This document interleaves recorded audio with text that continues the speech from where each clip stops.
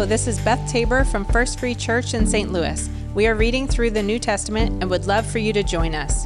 You can find the reading plan at efree.org/backtogether. Today I will be reading a portion of Hebrews 2. Hebrews 2, 9 through 18.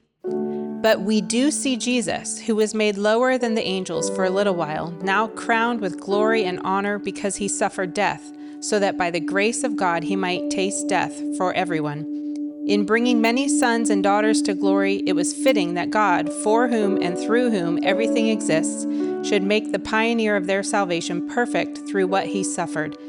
Both the one who makes people holy and those who are made holy are of the same family. So Jesus is not ashamed to call them brothers and sisters. He says, I will declare your name to my brothers and sisters. In the assembly I will sing your praises. And again, I will put my trust in him. And again he says, here am I, and the children God has given me. Since the children have flesh and blood, he too shared in their humanity, so that by his death he might break the power of him who holds the power of death, that is, the devil, and free those who all their lives were held in slavery by the fear of death. For surely it is not angels he helps, but Abraham's descendants. For this reason he had to be made like them, fully human in every way, in order that he might become a merciful and faithful high priest in service to God, and that he might make atonement for the sins of the people. Because he himself suffered when he was tempted, he is able to help those who are being tempted. Take a few moments of quiet reflection to think about these questions. Consider what Jesus suffered to make us holy.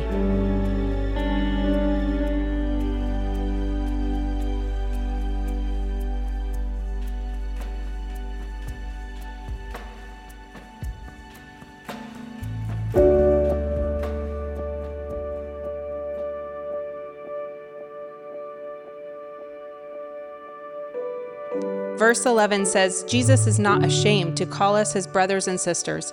Imagine him introducing you to someone as his brother or sister with joy and pride.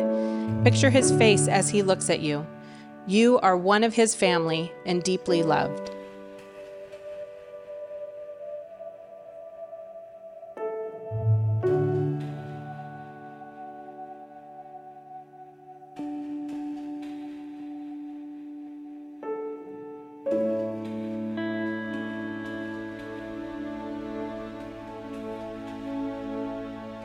Jesus is a merciful high priest who forgives sin.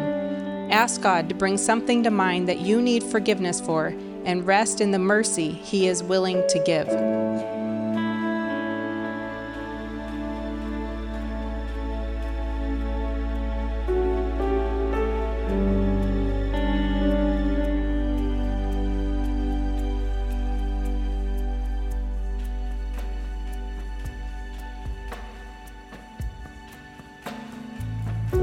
Jesus was tempted in every way and therefore is able to help you when you are tempted. Ask the Holy Spirit to remind you to call on him for help today when you are tempted.